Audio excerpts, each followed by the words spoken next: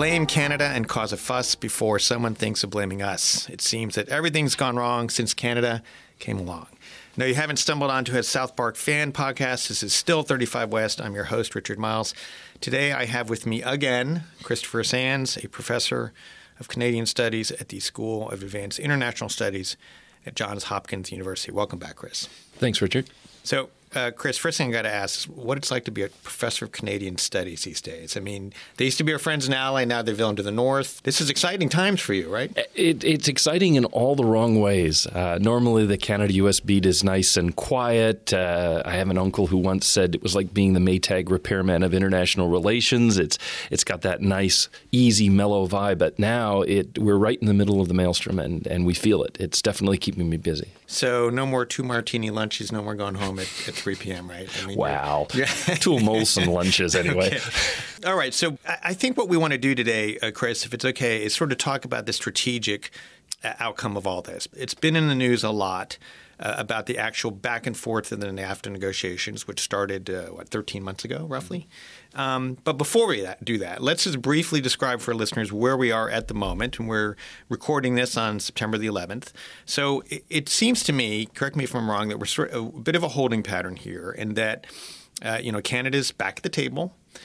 But there are some sticking points. The ones we read about are the Chapter 19 dispute resolution mechanism, dairy management, of course, and I know there's some other things out there. Can you bring us up to date briefly? What are the sticking points from Canada's point of view, and what is the likelihood that those will be resolved anytime soon? Sure. So talks begin today, and so this all could be overtaken by events. But one of the things that's characteristic of this phase of the Canada-U.S. talks is that Chrystia Freeland, Canada's trade minister, has made a point of not negotiating in public. So we know a little bit less about what's going on. There's a lot of speculation around the talks, but less leaking than we'd seen in earlier rounds. What we know is that Chapter 19 dispute resolution is a major issue. It's Canada's invention for the Canada-U.S. Free Trade Agreement. It was Chapter 19 in that agreement. It was also Chapter 19 in the NAFTA. And it provides a way of arbitrating disputes rather than litigating them in the Court of International Trade or in front of the Canadian International Trade Tribunal. Robert Lighthizer in particular, perhaps more so than President Trump, would like to see this removed. So we just do litigation, no more arbitration. And the Canadians, particularly with a number of disputes escalating, are really reluctant to see this go. But at the moment, we seem to be at loggerheads. Dairy supply management is the other issue. Both the U.S. and Canada intervene in the dairy sector to keep dairy healthy and prosperous in both countries.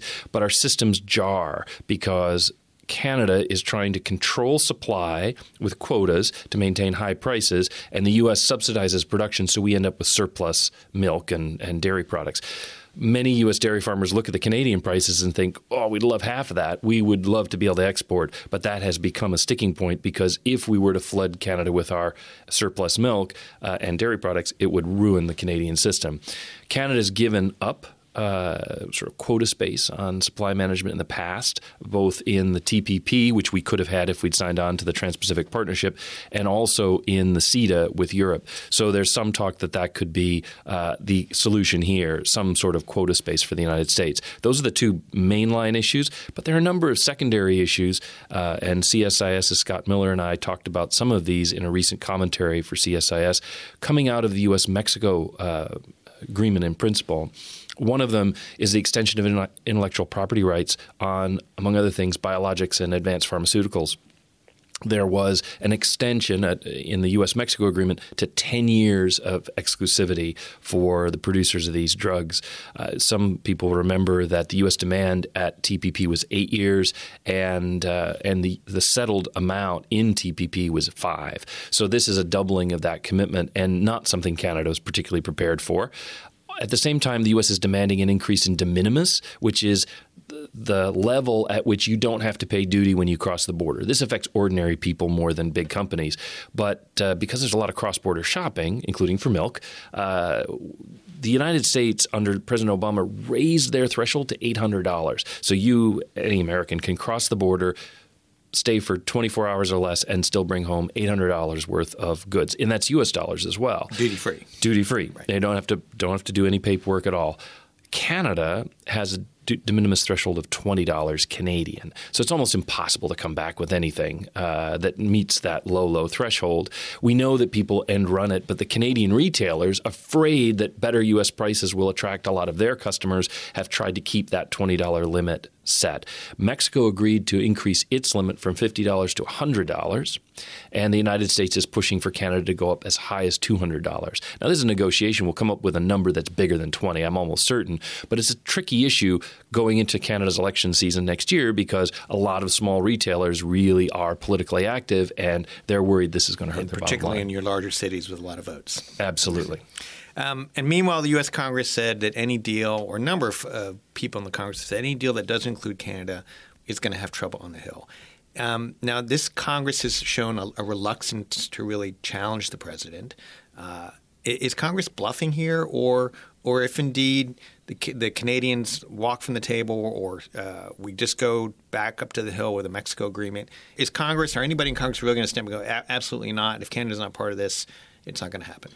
I think they might. And, it's always funny to bet on Congress because as an institution, it has many members and many members who sort of change their mind or have a moment of courage and then it fades. But here's why I think that they might be an important factor here.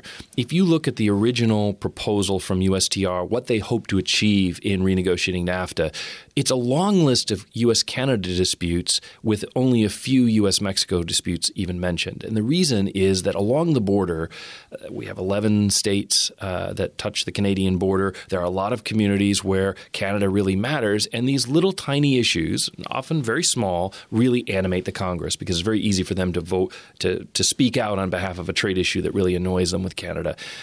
If the NAFTA or the new agreement brought back to the Congress at the end of September, when we see the draft text, maybe the beginning of October, doesn't include Canada, I think many members of Congress will feel that their issues have been left on the side and that they still want an answer. So what could happen? One thing that Congress can do, they've put their timeline on themselves in the Trade Promotion Authority legislation to get the draft agreement and to get a signing 60 days after. So we're assuming November 30th, something like that. However, there is no timeline on when Congress then picks up the legislation and debates it. And so Congress could play a waiting game and say, well, we have this U.S.-Mexico agreement. We don't really know what we think. We'll hold some hearings, but we're going to wait until you bring us the U.S.-Canadian agreement so we do the match set. And that makes sense in a way because much of the legislation, the implementing legislation, will actually be similar for both agreements if there was a U.S.-Canada agreement. And so for Congress, difficult as it is to push bills through, it would be much easier for committees and for the Congress to deal with both at the same time with, say, one bill that makes similar adjustments. So I think Congress is likely to play a waiting game, and there's no clock on that. As President Trump gets closer to thinking about re-election in 2020, playing out the clock, which Congress has the right to do, could cause him some heartburn, especially if he wants this win before he goes back to voters. So unless Congress is bluffing, this really does – it helps Canada. It does. And remember that in Congress, it's very easy for a senator or for a member to hold things up. Now, they can't block votes, but sometimes they can hold things up. We don't have filibusters for Supreme Court nominees anymore, but you still can filibuster other legislation and implementing legislation on a trade bill. Even a small group of members of Congress who are committed to slowing this down in the House or the Senate will have some considerable ability to do so. Okay, now we get to the strategic part of the podcast. This is the part that in 2 or 3 years, people will still be listening to this podcast and they'll say, wow, Chris Sands really nailed it. Or there'll be a laugh track, right? Because, we'll have completely misread this. But let's talk about how this whole experience for Canada has changed the Canadian mindset. By experience, I mean sort of the one, having to restart negotiations to begin with, and then two, all of a sudden become the focus of the administration's ire in terms of, Canada's the problem here.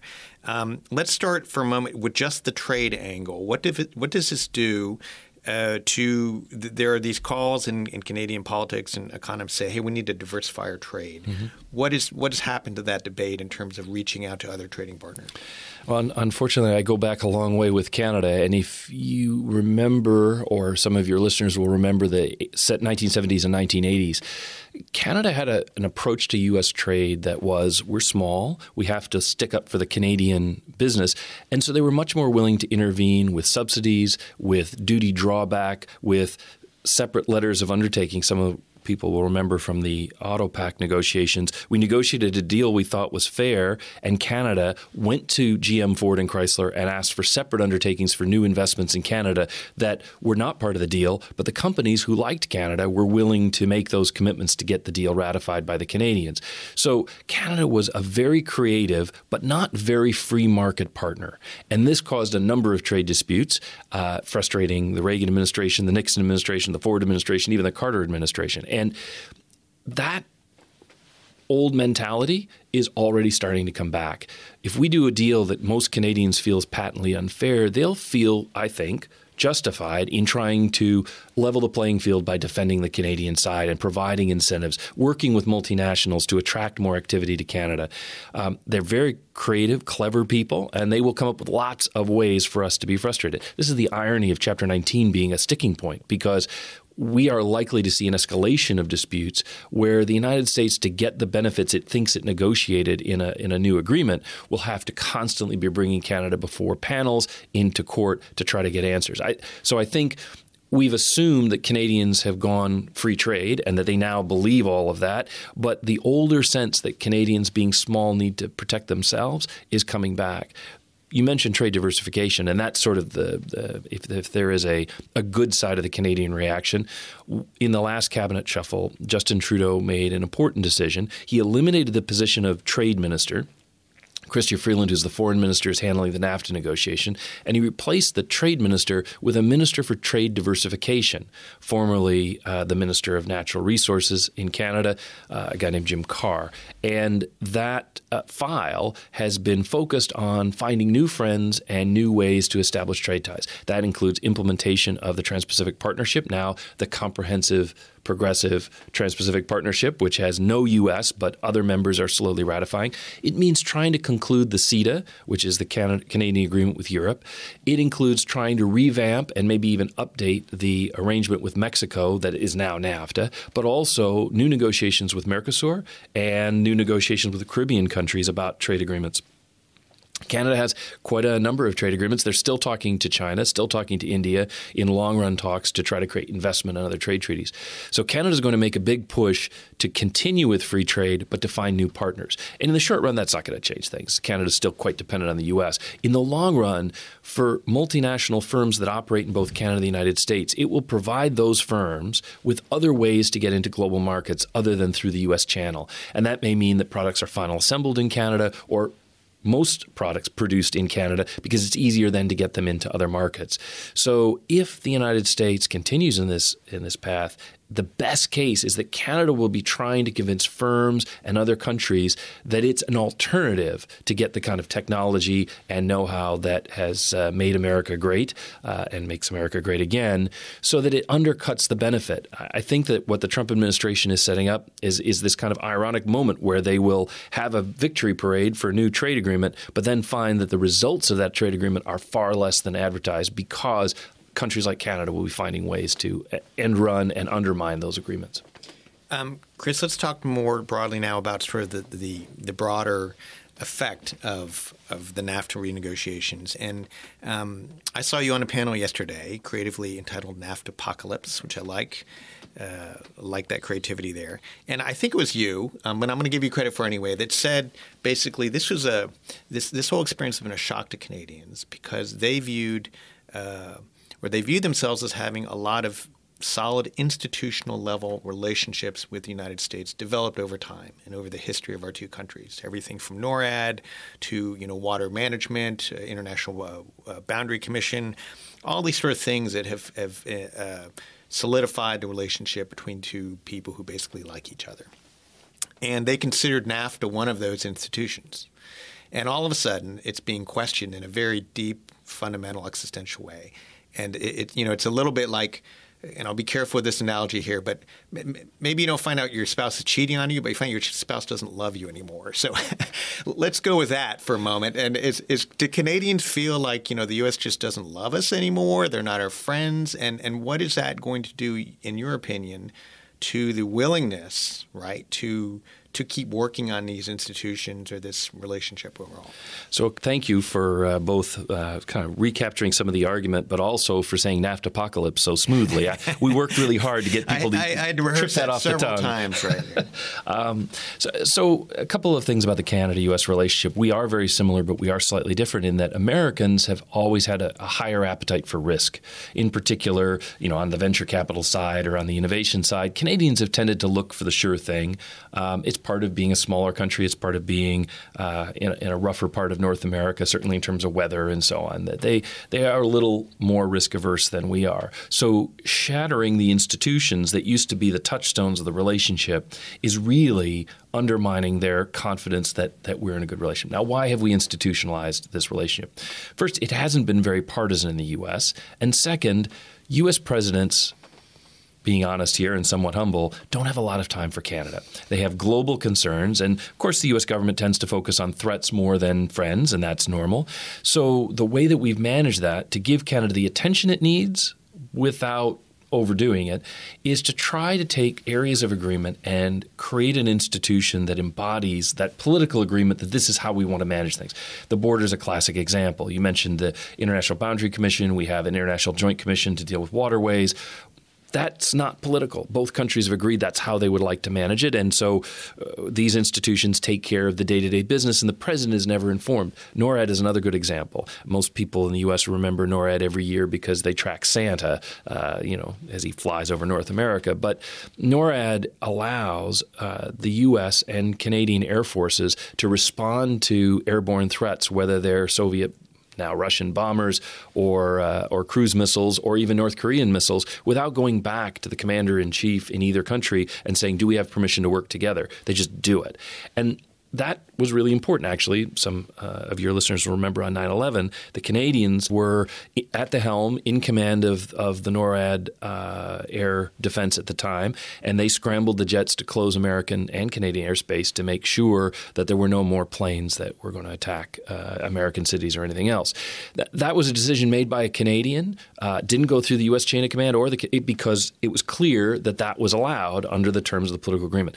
And if I could just comment on it, the fact that people don't know that shows you how totally uncontroversial it is. You had some sneaky Canadian controlling our airspace during a moment of our worst national attack since Pearl Harbor. But the fact that you have to say that, and most people probably don't know that, just proves, I think, our point. And it shows a little bit how different Canada is as an ally. You might remember from that terrible day 17 years ago that the Germans offered AWACS aircraft to help monitor airspace under NATO. Attack against one is attack against all, Article 5 of the NATO agreement.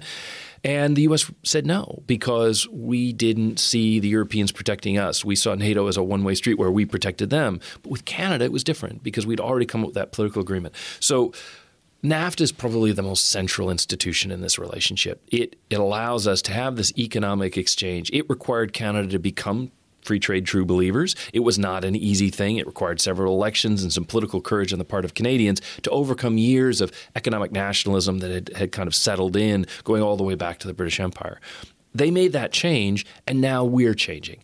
And the political basis for that agreement is being undermined by President Trump and Trump's approach. And what I worry about is, on a day-to-day basis, our biggest economic barriers to trade in Canada are rules and regulations that require duplicative testing, that create non-tariff barriers to our trade activity. We have a lot of barriers to Americans who want to go up and work in Canada, short-term and longer-term.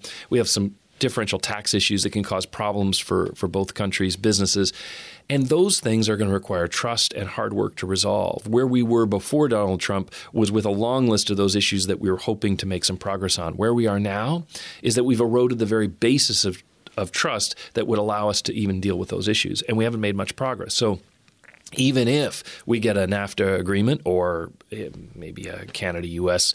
Bilateral agreement to replace the NAFTA we have now, the damage will be with us for a long time. And it will take time for Canada to trust us again, at least at that level. I don't think it'll matter for most of your listeners who have Canadian friends. They're not going to stop talking to you. But I think the structure of the relationship as it changes is going to make all the transactions that cross the border harder. And that's a shame.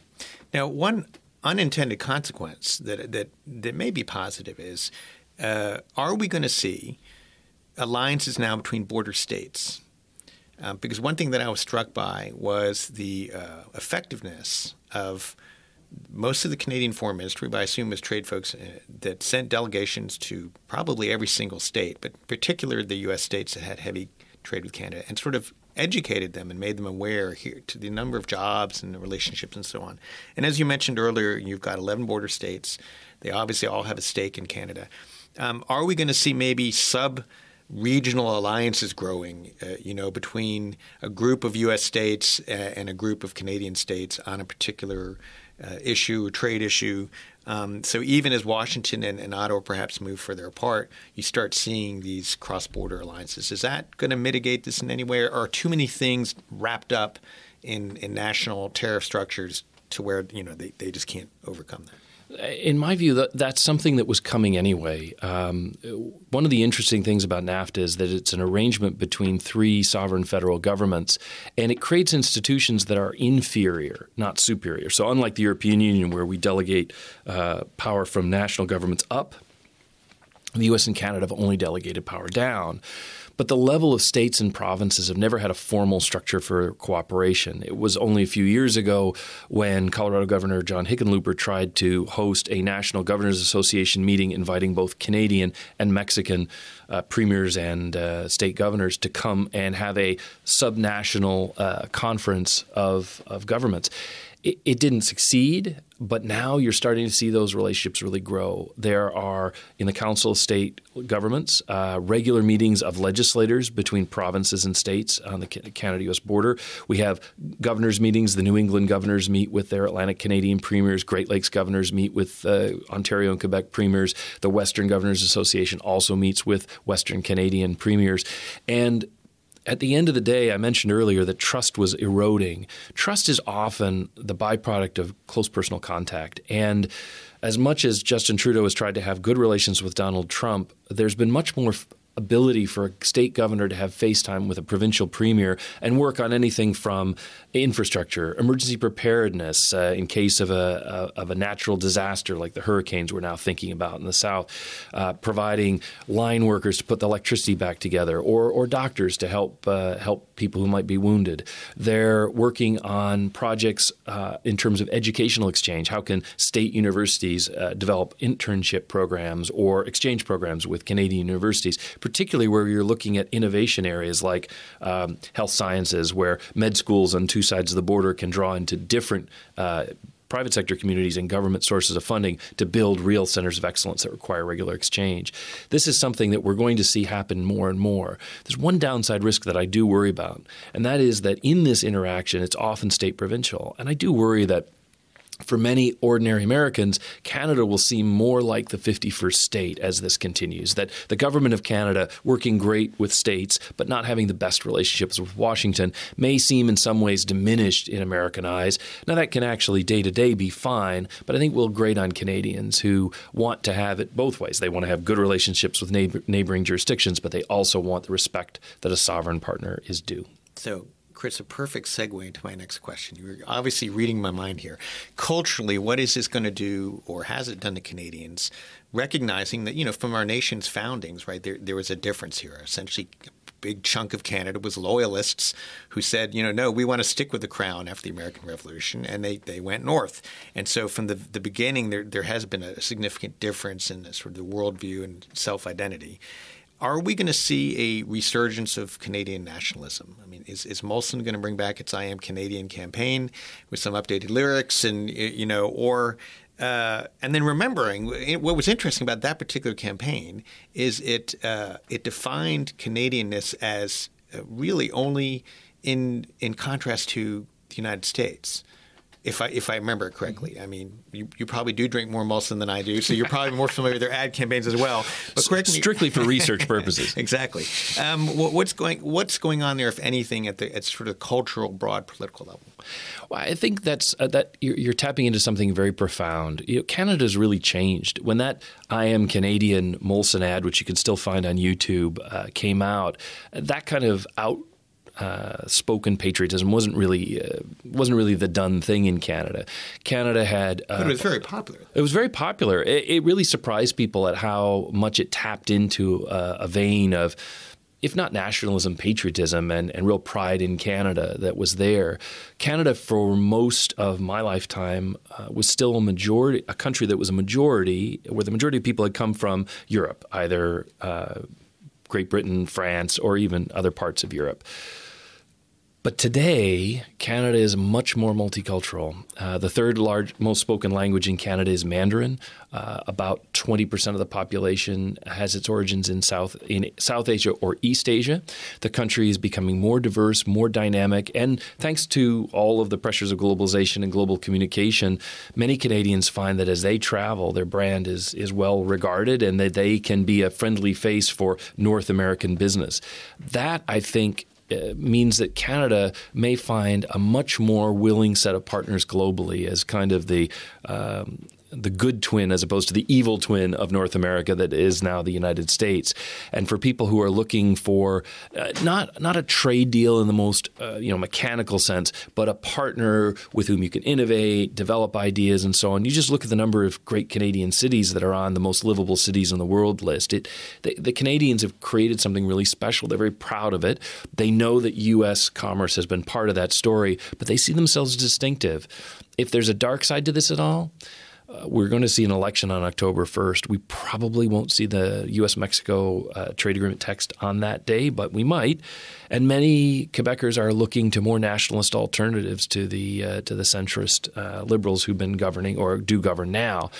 A return to Quebec nationalism, maybe in a different flavor, could sort of upset the apple cart by shaking up the Canadian Federation and causing a little bit more political instability. And this is where I think Trump knows but doesn't appreciate the undertow he's creating for Justin Trudeau and for the Liberals, because many provincial communities are questioning the strategy on NAFTA because for all the niceness Trudeau has bestowed on Trump, he hasn't gotten results. And I think at this moment, Canadians are searching around for alternatives. I know they're entrepreneurial, clever people. They will figure out one. I'd just like that alternative to include us and not be in spite of us. And of course, Trudeau himself faces national elections next year, right? October 2019, right? Yeah, October 2019. Canada's, as a parliamentary democracy, has this ability to call elections. The government can fall, but they adopted fixed elections in the fourth year of a 5-year mandate, unless there's some reason that you don't have it. So we're assuming the election will be October 21st in 2019. We're about a year out from that, a little bit more. And just like with U.S. elections, when you have a fixed date, and everyone sees it coming, they start getting ready. And so it's a very political time for Canada. All of this occurs at a time when Justin Trudeau has to be thinking about re-election, and his opposition has to be thinking about what advantage they can get in telling Canadians we could do a better job. No matter what, I think the winner of the next election will be the one that convinces Canadians that they will stand up for Canada. And the downside for Donald Trump is the winner of the next election will be the prime minister he will see probably until he leaves office, even if he gets a second term. And it will not be the nice guy that Justin Trudeau has been. Even if it's Justin Trudeau again, it'll be a prime minister who has won an election on being tougher and sticking up for Canada. And that's going to have a whole new gloss on our bilateral negotiations, not just on trade, but on the whole gamut. Well, this will be the irony of ironies because, of course, in the recent Mexican presidential election, a lot of people, myself included, forecast that both NAFTA and relations with the U.S. would be a major issue. And in fact, they weren't. It was corruption and violence and surprisingly little discussion of trade or the bilateral relationship with the United States. So if we see a Canadian election in which actually, that is one of the main issues, sort of definition of U.S.-Canadian relations, something I think no one would have predicted several years ago that would be a major issue for a Canadian politician at any level. We're living in bizarro world. There's just nothing is what we would have expected just a few months ago. So I know you're going to bring this podcast back for the blooper reel and catch me out on all the things I got horribly wrong. Chris, I keep vowing never to have you on the show again because I'm convinced we'll be done with NAFTA and you'll go back to your quiet, you just read in the library and no one calls you up. But damn it, we this negotiation keeps dragging on and we're probably going to be back in 6 months asking about whatever happened to the... I'm looking forward to some desert cave where, like Obi-Wan Kenobi, I'll be there until you send R2-D2 to tell me that I'm your only hope for a podcast. Okay, R2-D2, you're dating yourself now. That's Star Wars 1 or 2 at the most. But, okay. Chris, always a pleasure to have you on, and I have a feeling you will be back. But until then, best wishes. Thanks very much.